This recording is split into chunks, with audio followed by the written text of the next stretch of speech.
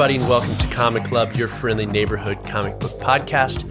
I'm your host, Blaine McGaffigan, and I'm joined, as always, by Adam, trained by the swordsman Cook.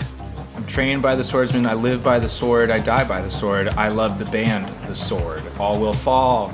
Great to be here, Blaine. All will fall, Adam. I love that intro. Your energy's killing it today. We are streaming live from New York City. Quick warning, we're spoiling this month's comic, so proceed with caution. Adam, before we get into it, how's it going over there for you? How you doing, buddy? I'm good, man. It's hotter than hell down here in Austin. It's probably not that much better in Dallas, I'm guessing, but man, I'm doing good. Awesome. Well, we have a kick-ass comic this week. So, Adam, take it away. What did we read this month? This month, we read a Hawkeye run by Matt Fraction and David Aja, where we saw Clint Barton take on the tracksuit Draculas to defend his apartment building. Helping him out is his young protege, Kate Bishop, who gets her own arc as a one-time private eye in a side story that eventually comes into full collision with Clint's problems, leading to a violent, climactic showdown. I really dug this comic, Blaine. What'd you think? Dude, this was incredible. I was obsessed.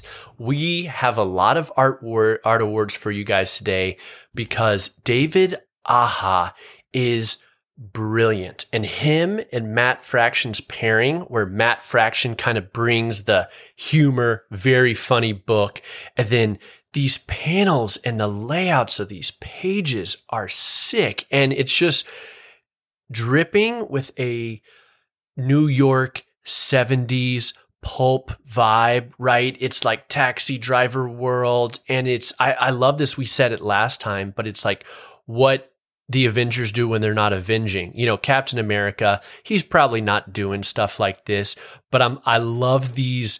You get the end of like Avengers fight where Hawkeye like accepts his like pager that says Avengers, like come help us, and you don't get to see what he does with the Avengers, but you see him after, and he's like in a hospital, or he's got like all these Band-Aids over his face, and it's just the real Clint Barton. And this was my first time meeting the real Clint Barton, and I thought it was just incredible.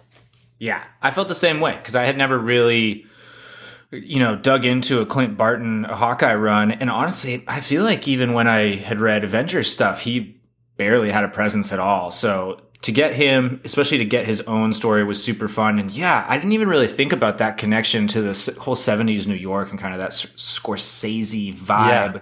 It's just all like gray buildings, and that's a really good call. And man, David Aja, his artwork is so dynamic. It's like it could be really different kind of from issue to issue, kind of really depending on what it called for. And I was blown away. And so you're just so interested seeing what he's going to do next.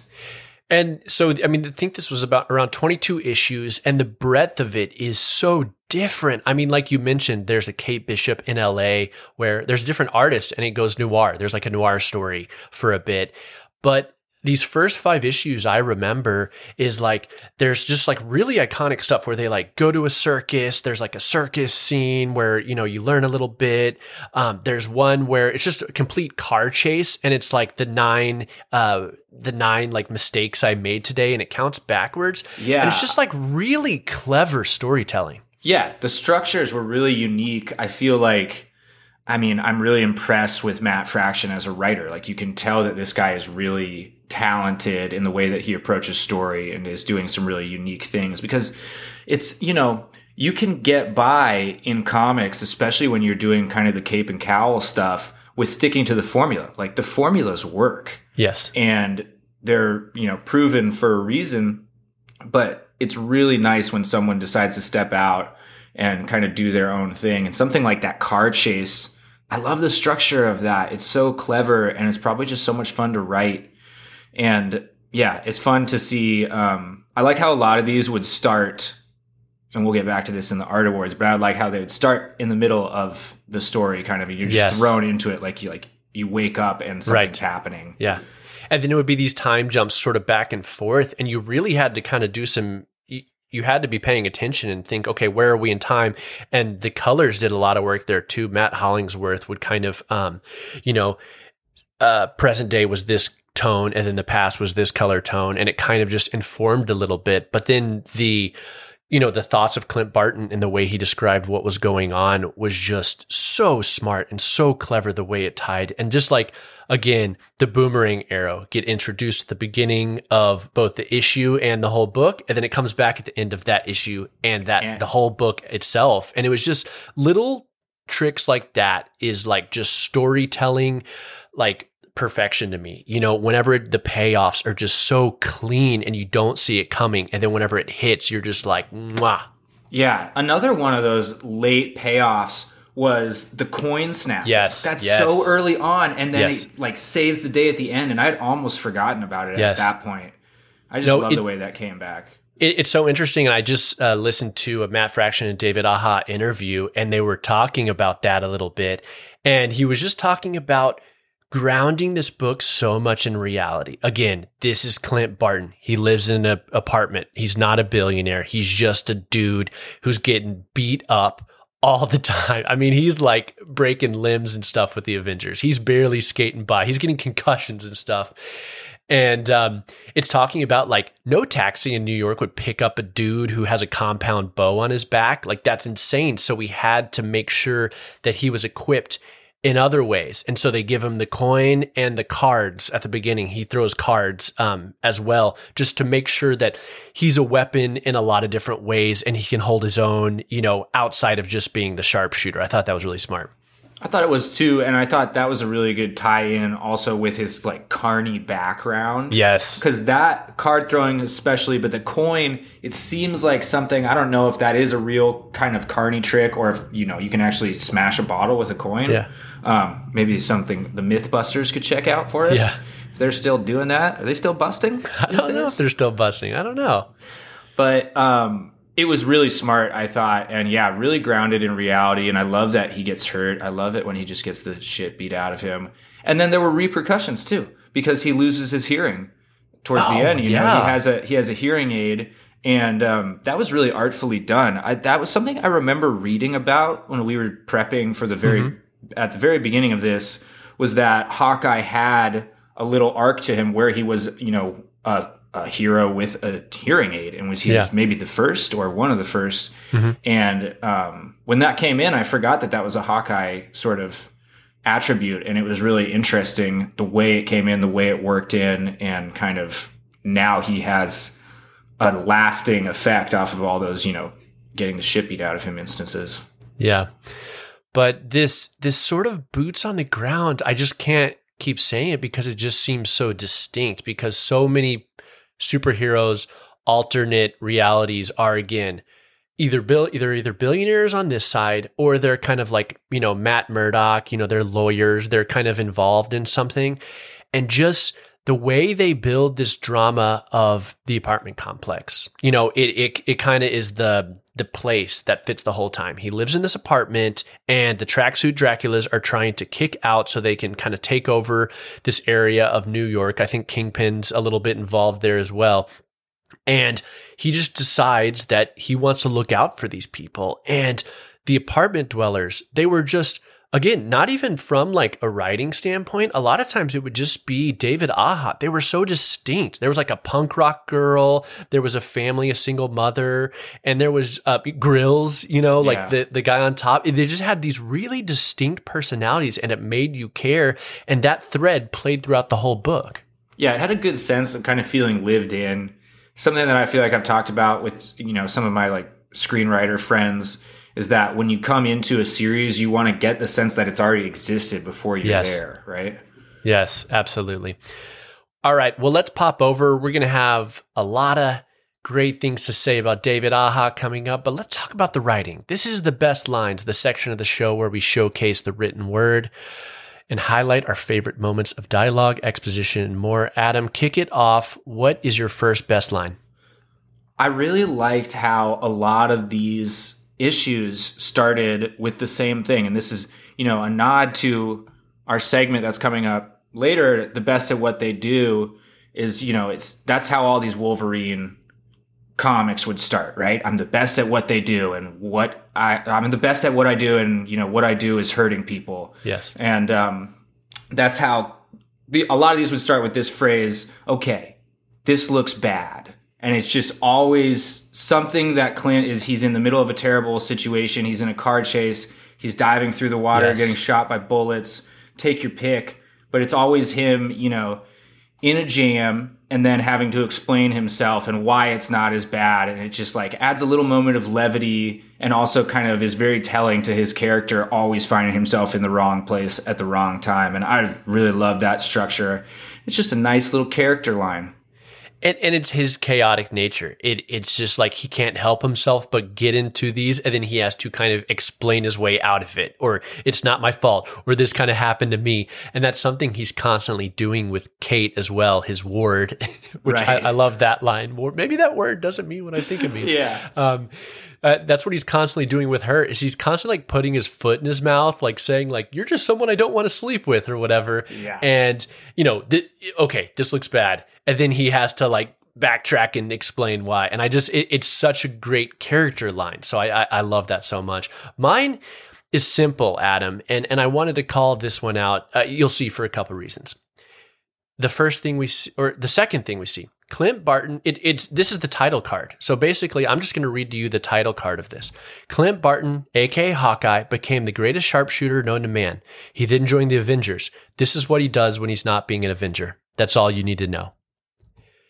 And to me, we always talk about the history of these characters. There's so much continuity. You can go back, and yes, he died. Then he came back in House of M. If you're interested in House of M, go back and listen to our episode about that.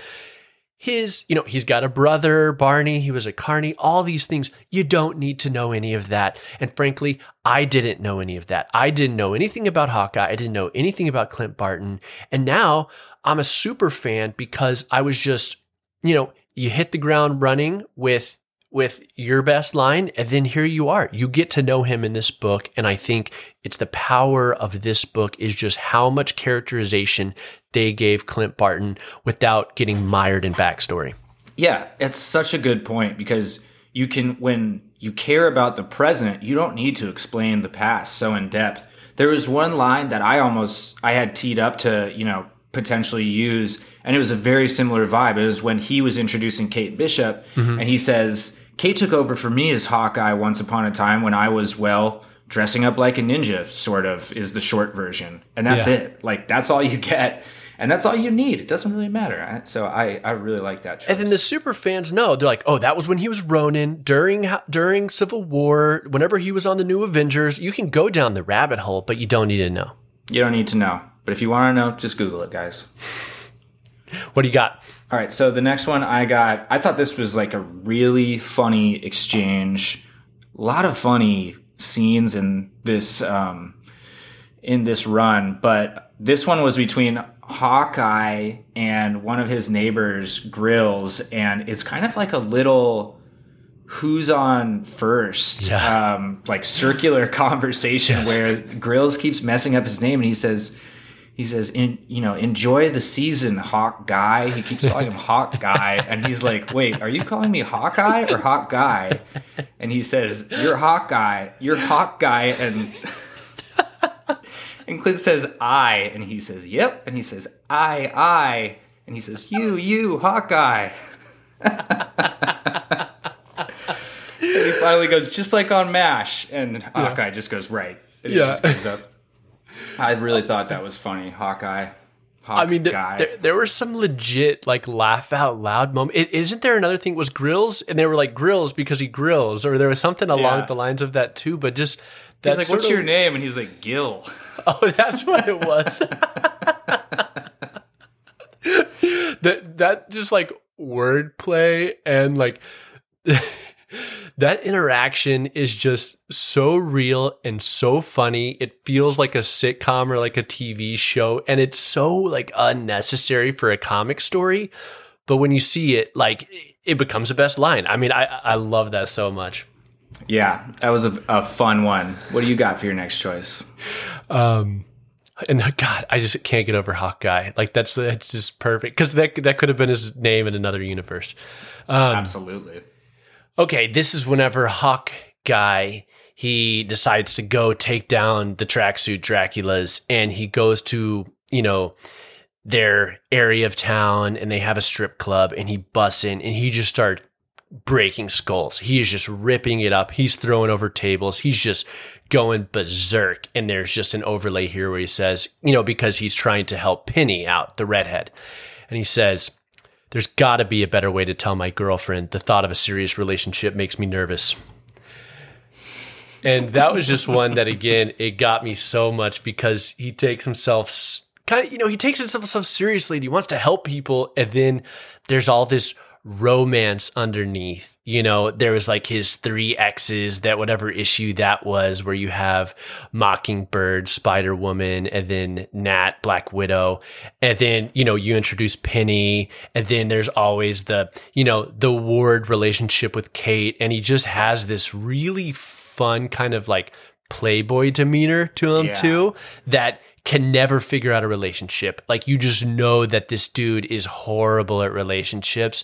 And again,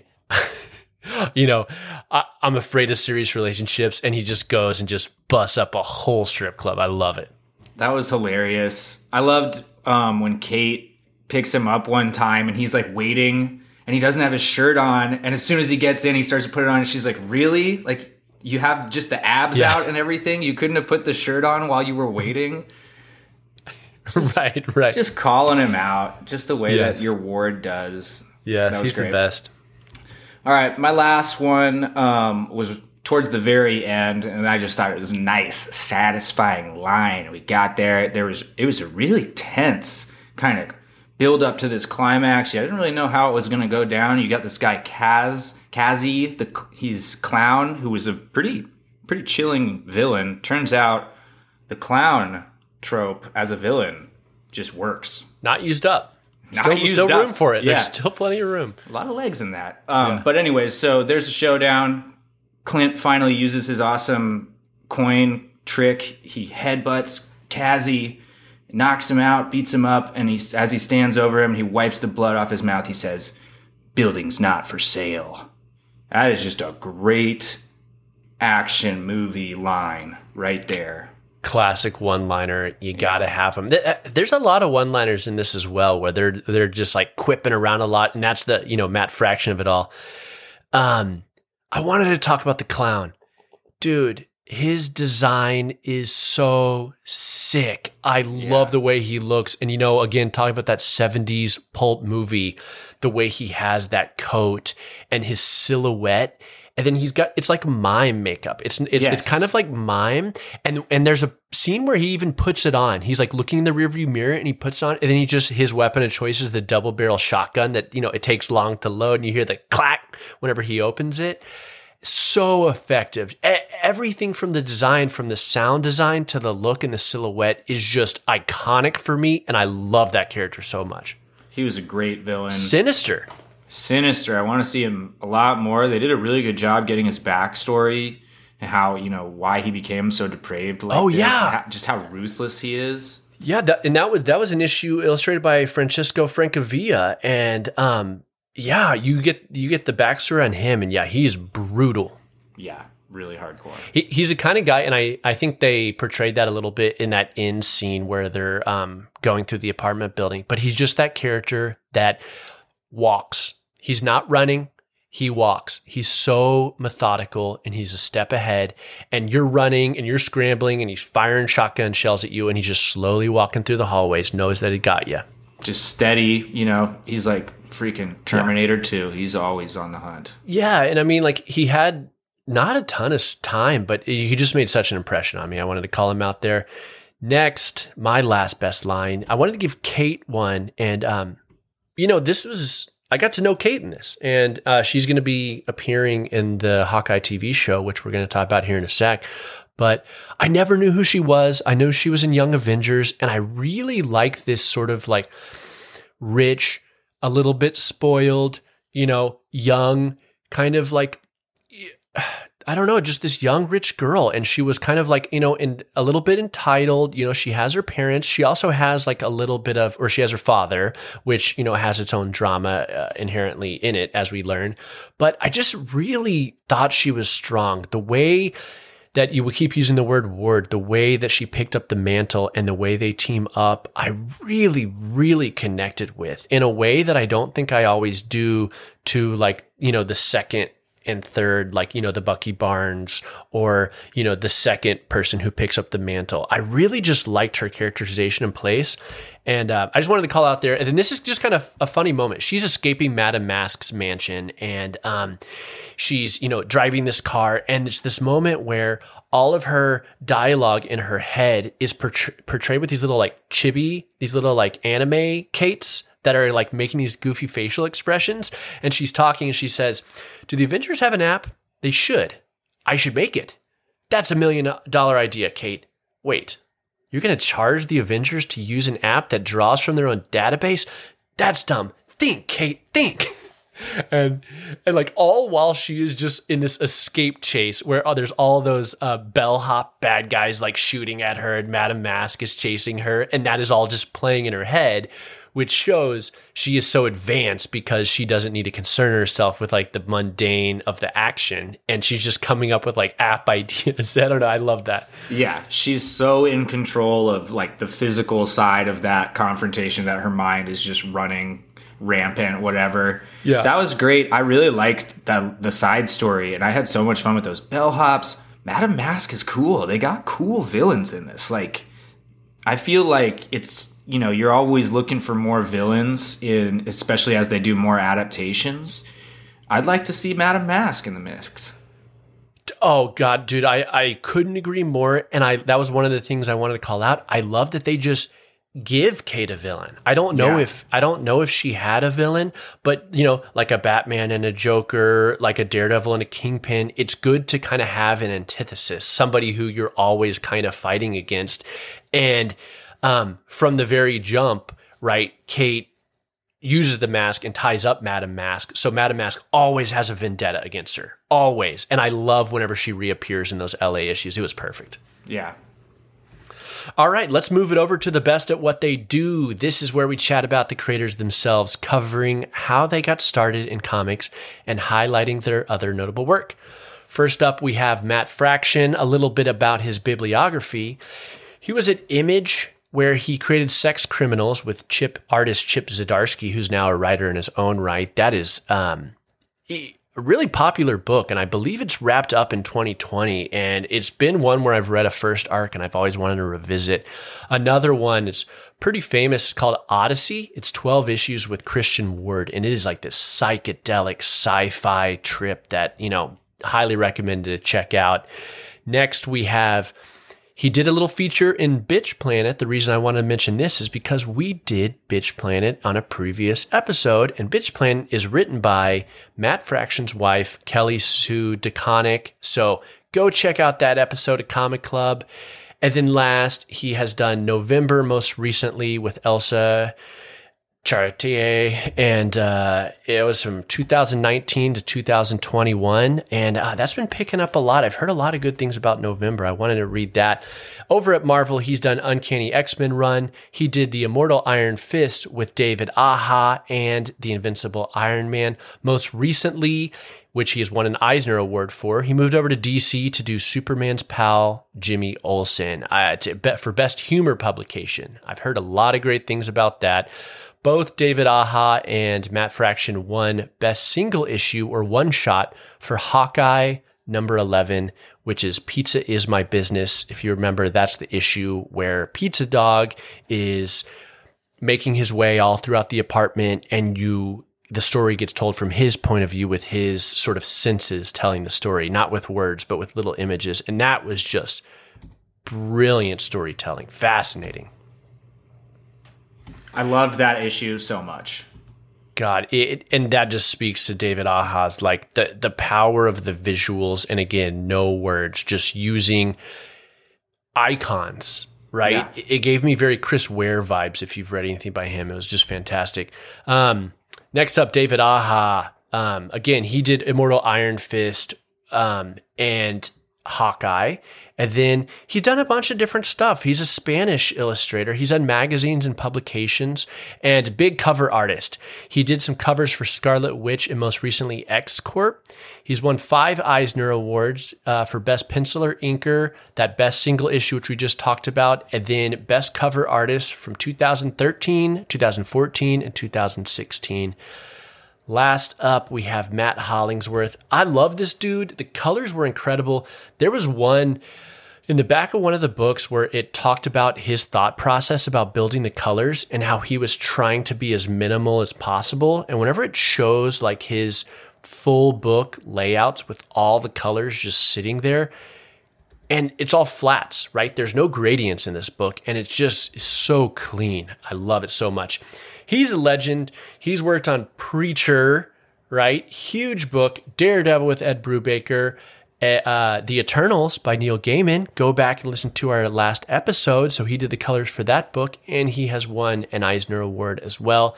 Wanted to call out, the dude lives in Croatia, and he's really into home brewing. I went to his website, and he loves home brewing. He runs like home brewing competitions in Croatia. Ooh, interesting. Did you get into home brewing ever? Me and Chris, who you're living with now, got into home brewing, and I dabbled with trying to make a cider, which was just, it was just basically just like letting apple juice ferment. But Galis actually did do a little home brewing, and he started with the mother of all beers, Guinness, and it was horrible. And it was a mistake to start there because, I mean, you can't recreate Guinness. All right.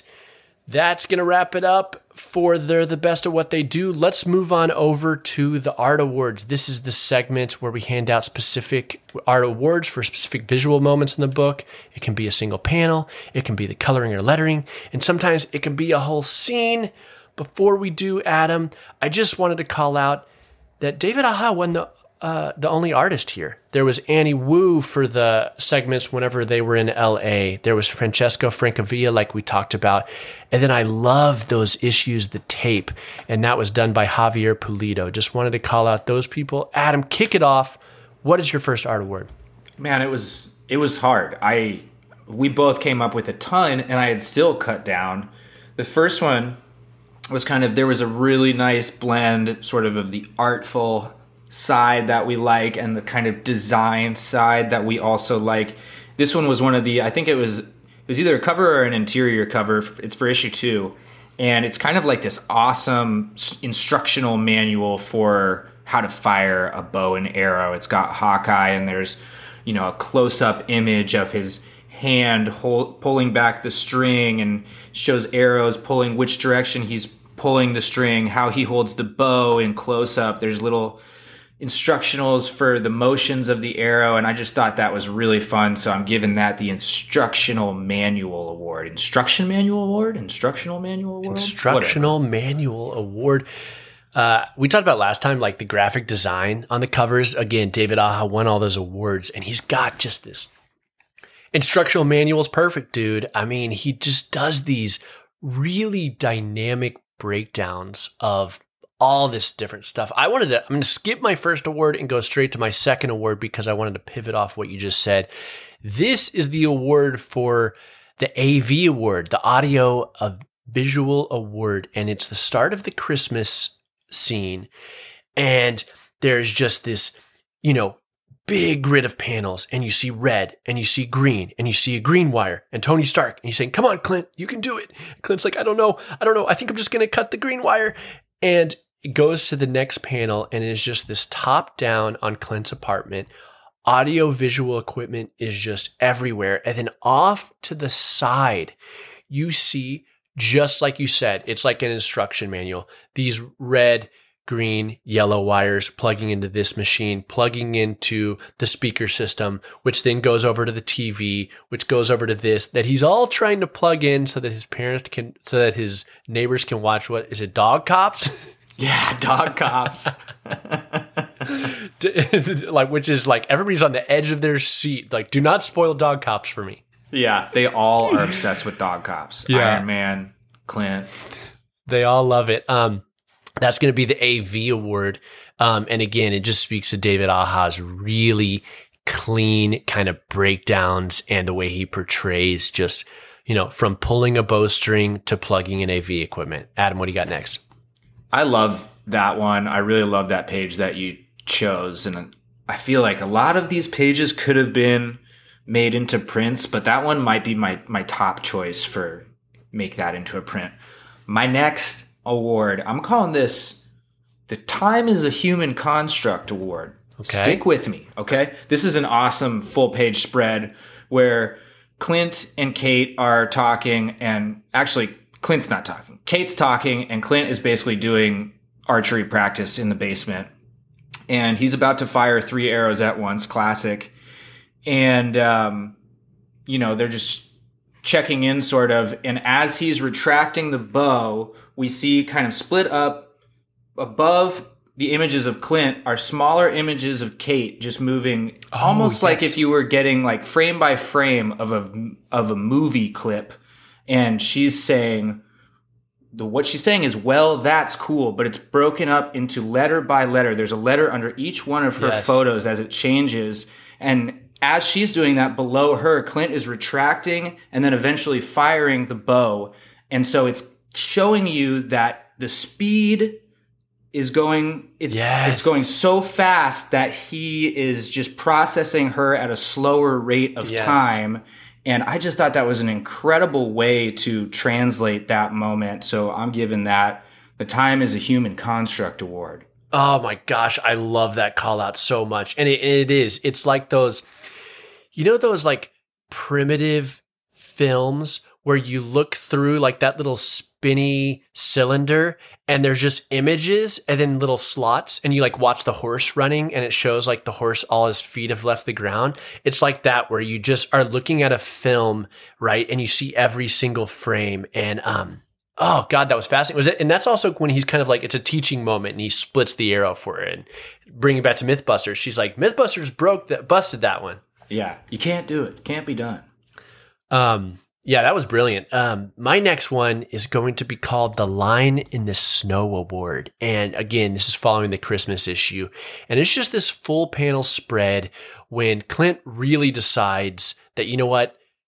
I'm going to make it my mission to protect this apartment and the people that live in it because they have nowhere else to go. I'm not going to let the tracksuit Draculas, here. And again, we're talking about the apartment as a character because this whole image that I'm looking at here, 1-page spread is all apartment, and Clint is just, he's taking up around like a sixth of the panel, and he's very small. He's standing there covered in bandages as always. He looks so badass. He just got his bow and no dialogue is on the page. And you just know that this is the moment when he draws the line in the snow and the tracksuit Draculas are going to either have to go through him or back down. And I just love that Clint moment. That was a great moment. Snow's falling. It's the Christmas. And one more thing, sorry. He's got a arrow quiver on his hip. And I was just, like I said, listening to a Matt Fraction and David Aja interview. And whenever they were first doing it, writing the first issue, they were watching a lot of the Olympics, whenever that was, 2006 or whenever. And no, this wasn't that long ago. Doesn't matter. And they're talking about they have these sick quivers on their hips instead of their backs, right? Because traditionally you think of the quivers on your back like Robin Hood or whatever. And here in this panel, he's got it on his hip. One thing I wanted to call out real fast, Adam, fashion in this book. What did you think about the costumes of the characters? I thought they were cool. They seemed like Clint's seemed very functional. I like it. I like how Kate was kind of, you could tell that she comes from money and she kind of likes to look fly. Yes. She's willing to be stylish. I really liked the kind of fun and, I guess stylish is the best way to put it, but it made sense that she would go to LA and sort of be thriving in this world of beautiful people and high fashion. Yeah. And same thing we talked about with the clown, how just like these little things can say so much about a person or just become iconic. Is Kate's just aviators, right? She just wears the aviator glasses and it's like, oh, that's Kate Bishop. I loved at the end, she has like the Onitsu Tiger shoes. Like it shows her whenever she busts in. I'm just like, oh, she's dope. I don't know. I just love the graphic design of Clint's like little triangle arrow shirt. We called that out last time, which is kind of echoed on the cover. And then whenever you see the three girlfriends and the wives, they kind of have this weird like mod look, like they're 60s. They kind of have like high hair and they look kind of 60s, 70s ish. I just thought the attention to detail and the way they dressed and just everything about it, again, lived in, awesome design, loved it. What do you got next? It just felt like it was really well thought out. All their stuff, like they had really thought, let's just explore what would Kate wear. And they probably just had long conversations that might not have even led to anything we actually saw on the page, but that kind of stuff really does pay off. Okay, my next one, I'm calling it the LA Noir Award. This is another awesome spread, and it's the cop turned private eye, or no, he's a reporter. Yes, he's a crime reporter. Yes. That's what he was. That she meets, and he's kind of helping her as she's getting her PI business off the ground. But this is him recapping his life. And, you know, it's just got all these awesome kind of LA noir vibes. Him looking out over a canyon. There's him investigating some raves. There's a hilarious reference to Bjork, a drawing of Bjork. There's like a vampire chasing him. You see a close up just of someone's eyes. It almost has this cascading effect, and that's going down the page in sort of a sunset hues. And it reminded me, you know, of just an incredible noir story. And it almost even has some vibes of a Drew Struzan poster even. Yeah. Yeah. But I'm going to give that the LA Noir Award. LA Noir Award. I think we talked about it a little bit with the clown as well, but these just kind of backstories all with art. You know what I mean? That page tells so much about that guy and his life as a PI, all the things he's investigated, freaking vampires, supernatural, all the shit that he's been through. And you can just do so much with that. And it's kind of like these flashback sequences you would see in film, but whenever you portray it so flowy and the way it bleeds into each other is beautiful. Great page. My next is our boy Francesco Francavilla, and this is the issue, which is the sort of clown origin story, Kazi. And there's one moment, because he's like he's a rich dude who's a developer, and he's one of the guys trying to buy out the apartment block that they live in. And here he's mixing and matching with Kate Bishop, and it's Kate Bishop and Kazi. They kind of meet in their civilian. They don't know who each other are. It's kind of a weird romantic scene. But the colors of this, I'm looking at a 12-page grid whenever they're up in this loft and the sunset is streaming through the windows, and the line work is so clean as well. It looks like those kind of like 80s posters that you would kind of see. Like, I feel like I see them a lot in like thrift stores and stuff like that. It's a certain vibe, and these pinks and blues and neon. Again, the sun is coming through. That's going to win the best colors. Francesco Francavilla always kills it with colors, but that's the best of this book. I loved it. That's it. Adam, what do you got next? I love that color panel. Almost like, 80s is perfect. Little maybe Miami Vice kind of vibes. Yes. Yeah. The next one I'm going to give is to one page on that dog issue. I'm going to call this the Dog Days Award. I just thought it was such a fun storytelling device. And Blaine, you mentioned that they would use all these icons to kind of tell the story. And one of them is all the scents that people have. Yes. You know, Lucky the pizza dog, he'll have these little grids that connect everything that you did. So he sees Clint walking out with, I don't know who this woman is, but they both have different smells. Like Clint has a shaving kit icon, and then he's got a coffee icon, and she's got like a lipstick icon, and they both have a car icon. And I just thought that was great. But my favorite panel on the page comes after Clint turns around and he says to Lucky Dog, keep an eye on the place, which is, Lucky Dog can only barely understand it. But then the next panel is Pizza Dog bringing his paw up to his yes, giving him a little salute. Yeah. Yes, sir. Yeah, that was great. I thought that was hilarious. So I give it my Dog Days Award. What you got? What you got, Blaine? God, that issue's so good. My award is the Rio Bravo Award, otherwise known as the Gearing Up Award. And the last arc is called Rio Bravo, which I guess is a Western movie that I haven't seen, Adam, but it's this kind of trope in movies and television where the hero gets the civilians' help. And you know what? All the civilians are going to band together and we're going to barricade the doors. We're going to board up the windows. We're going to help out, by any means necessary. And so you see this long, think of it, you break it down into 3 columns here. The middle column is just this red, which says Rio Bravo, kind of in this Western font. And you just see the apartment complex. Again, the apartment complex being a character. And all on the side is just a series of panels, all silhouettes. Black silhouettes with yellow backdrop, and it's all the people, the girl tuning up her bike, somebody hammering boards, lifting furniture downstairs, people getting into cars to pack it up and head home, and then the last one's getting out the boomerang arrow. And I just love that moment because it's just, again, using that sort of trope, using that sort of get the civilians help, and it's just portrayed so beautifully. Again, there's 2 colors on this. It's black, yellow, and red. 2 colors, 1 black. That's all you need. It's incredible.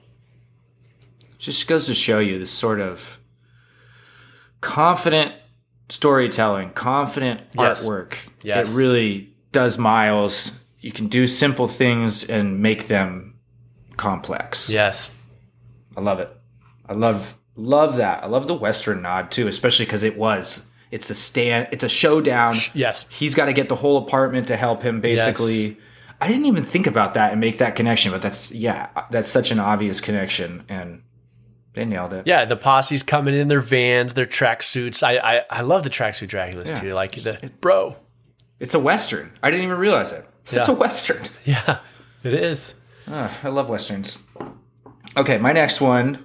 We're just flying through these art awards, guys. This is great.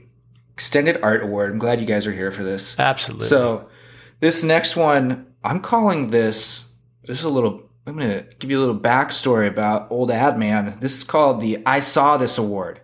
And I'll tell you the panel, and then I'll tell you when I saw it. So this is when his brother Barney has come to help him out. And the tracksuit Draculas have gotten into the building, and they're holding some kids hostage. And one of them is up against a window. But behind the window, we see 2 hands smashing through the glass. We hear it says cash as the glass breaks. And from behind the window, Barney has been climbing the fire escape, and he pulls this bad guy away from the kid that he's been holding hostage out the window behind him.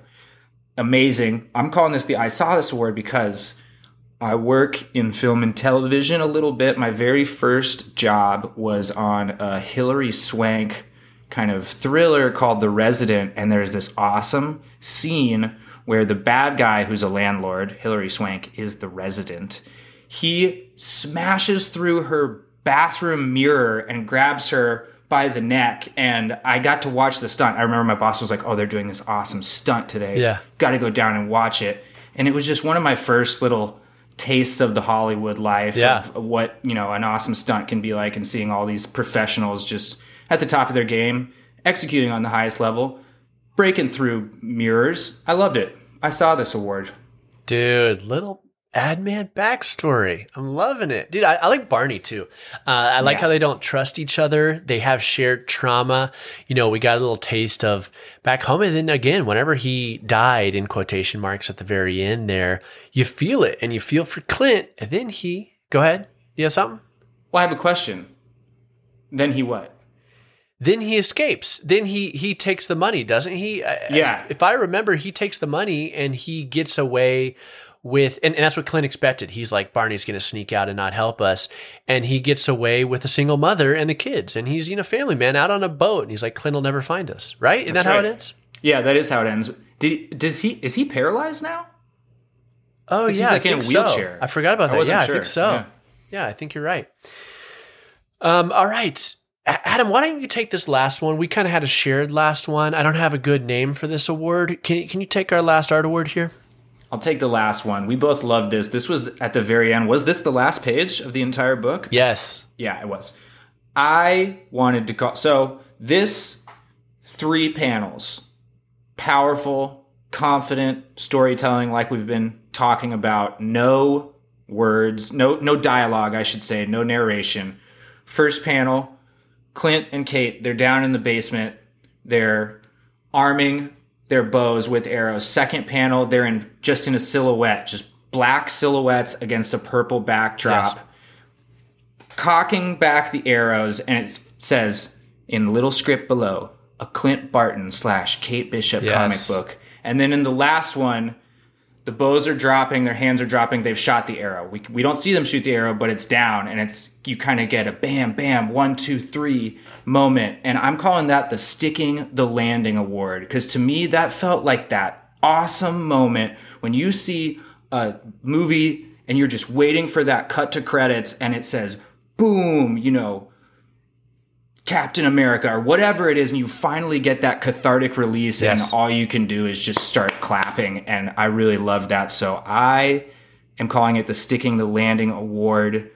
What else did you like about that page, Blaine? Well, hold on, Adam, because I have another award. It's called Sticking the Landing Part 2 Award, because that was actually the second to last page, because then the last page, let me narrate here. You see a horizontal panel with 2 arrows flying by Matt Fraction and David Aja. And then you see the silhouette of a target. It's a human target. And you see with Matt Hollingsworth and Chris Elopuilos. Forgive me for that. And you see the nocks of the arrows flying past. And then it zooms in on the human target where you see the X. And then it just fades to black because it keeps zooming in. And it just says end. And again, just like what you said, it's a continuation. It's the curtains coming down. It's just the moment of they are together. They are a team. And here we are at the end. It features all the creators. So cinematic, so beautiful, minimal colors, just purples and blacks. Love it. Love it. And they're back to practice. Yep. Just another day at the office. Yeah. Covered in bandages. And, I talked about costumes. He doesn't wear the horned, goofy Hawkeye thing in this. He's just always like in jeans and a t-shirt or, wearing a suit sloppily. And God, I just love those guys. I'm a Hawkeye fan now, I got to say. Yeah, I am also Team Hawkeye. Team Hawkeye, baby. All right. Hawk Guy. Team Hawk Guy and Team Hawk Girl. Last bit, we are going to move over to Adaptation Alley. We're going to take a stroll. We're going to take a stroll to talk about the upcoming MCU television series. Adam, you lead us in Adaptation Alley conversation. Well, a lot of these Marvel properties are starting to get developed today, and if you're in the Avengers, you should get your own standalone story, right? Apparently they were going to make a Hawkeye movie, but I think that was before they sort of got everything figured out with Disney+, and at some point along the way, they approached Jeremy Renner about pivoting it to a TV series. So we've got a Hawkeye series coming down the line. And a big part of the reason that we picked this run is because the rumors, the buzz on the internet at large are pointing to the idea that this might be a big basis for what we see in this Hawkeye TV series. And I think a large part of it is going to be about him passing on the mantle to Kate Bishop. They've got Haley Steinfeld in it, who you might know from True Grit or some of her other things. She also does some singing. She's kind of a pop star. Edge of 17. Right. Yep. I love that movie. 17. And she's obviously just, got a lot of talent and is only a rising star. Yes. With a lot of potential in her future. So Disney did a really good job nabbing her.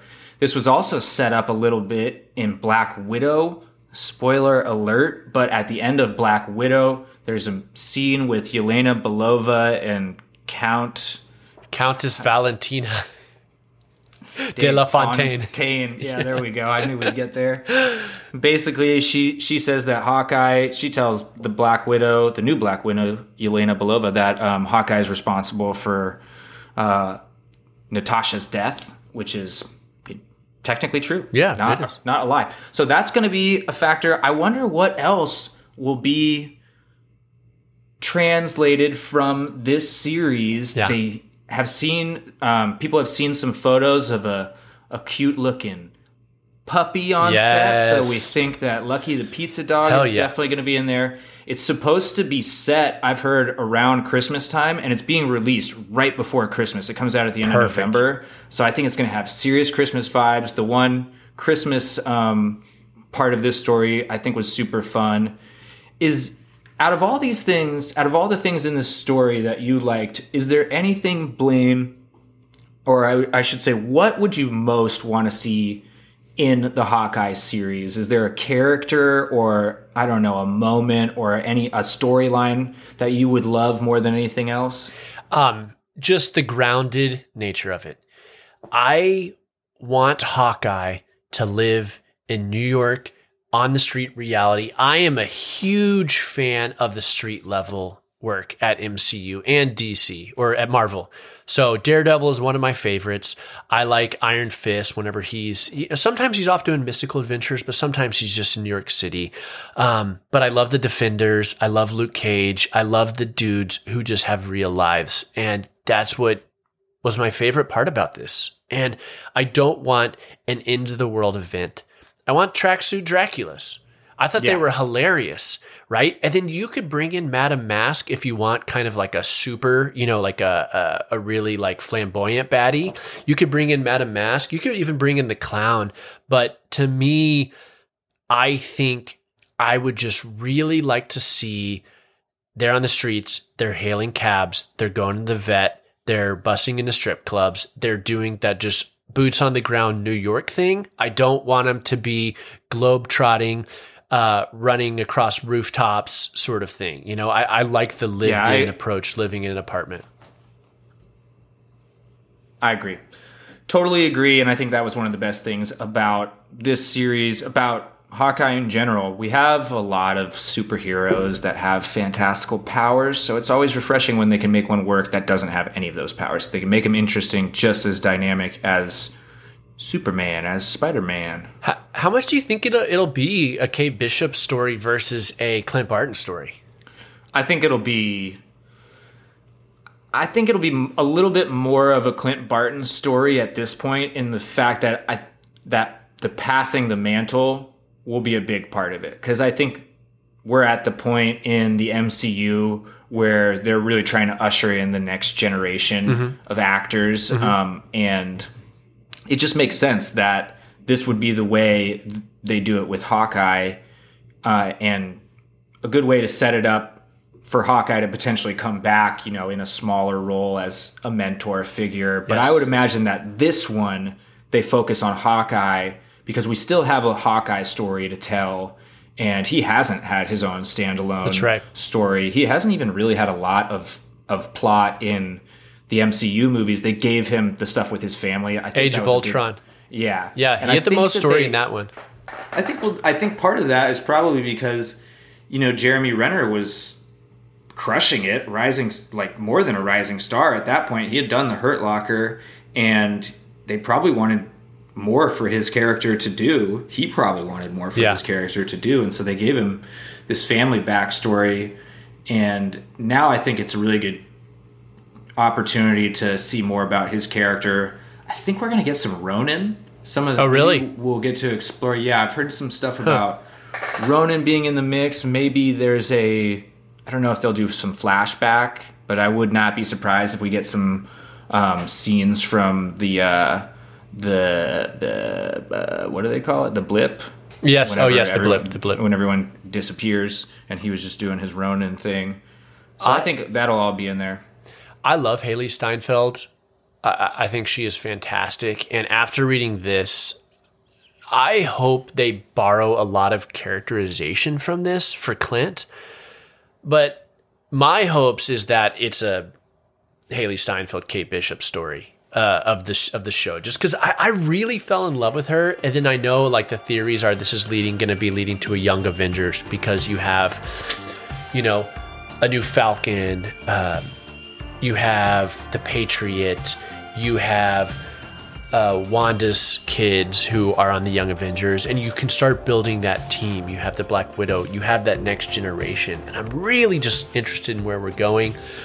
You're going to have to join us for our Beyond the Panels episode of Hawkeye MCU television series, because you better believe we're going to do a recap of that after it all airs. So join us then. That's going to wrap it up for our Hawkeye episode. Follow us online at Comic Club Podcast. You can find me on Twitter and Instagram at Blaine McGaff. I am Danger Adam on Instagram. And that's going to wrap it up for this month's episode. Adam? Comic Club out.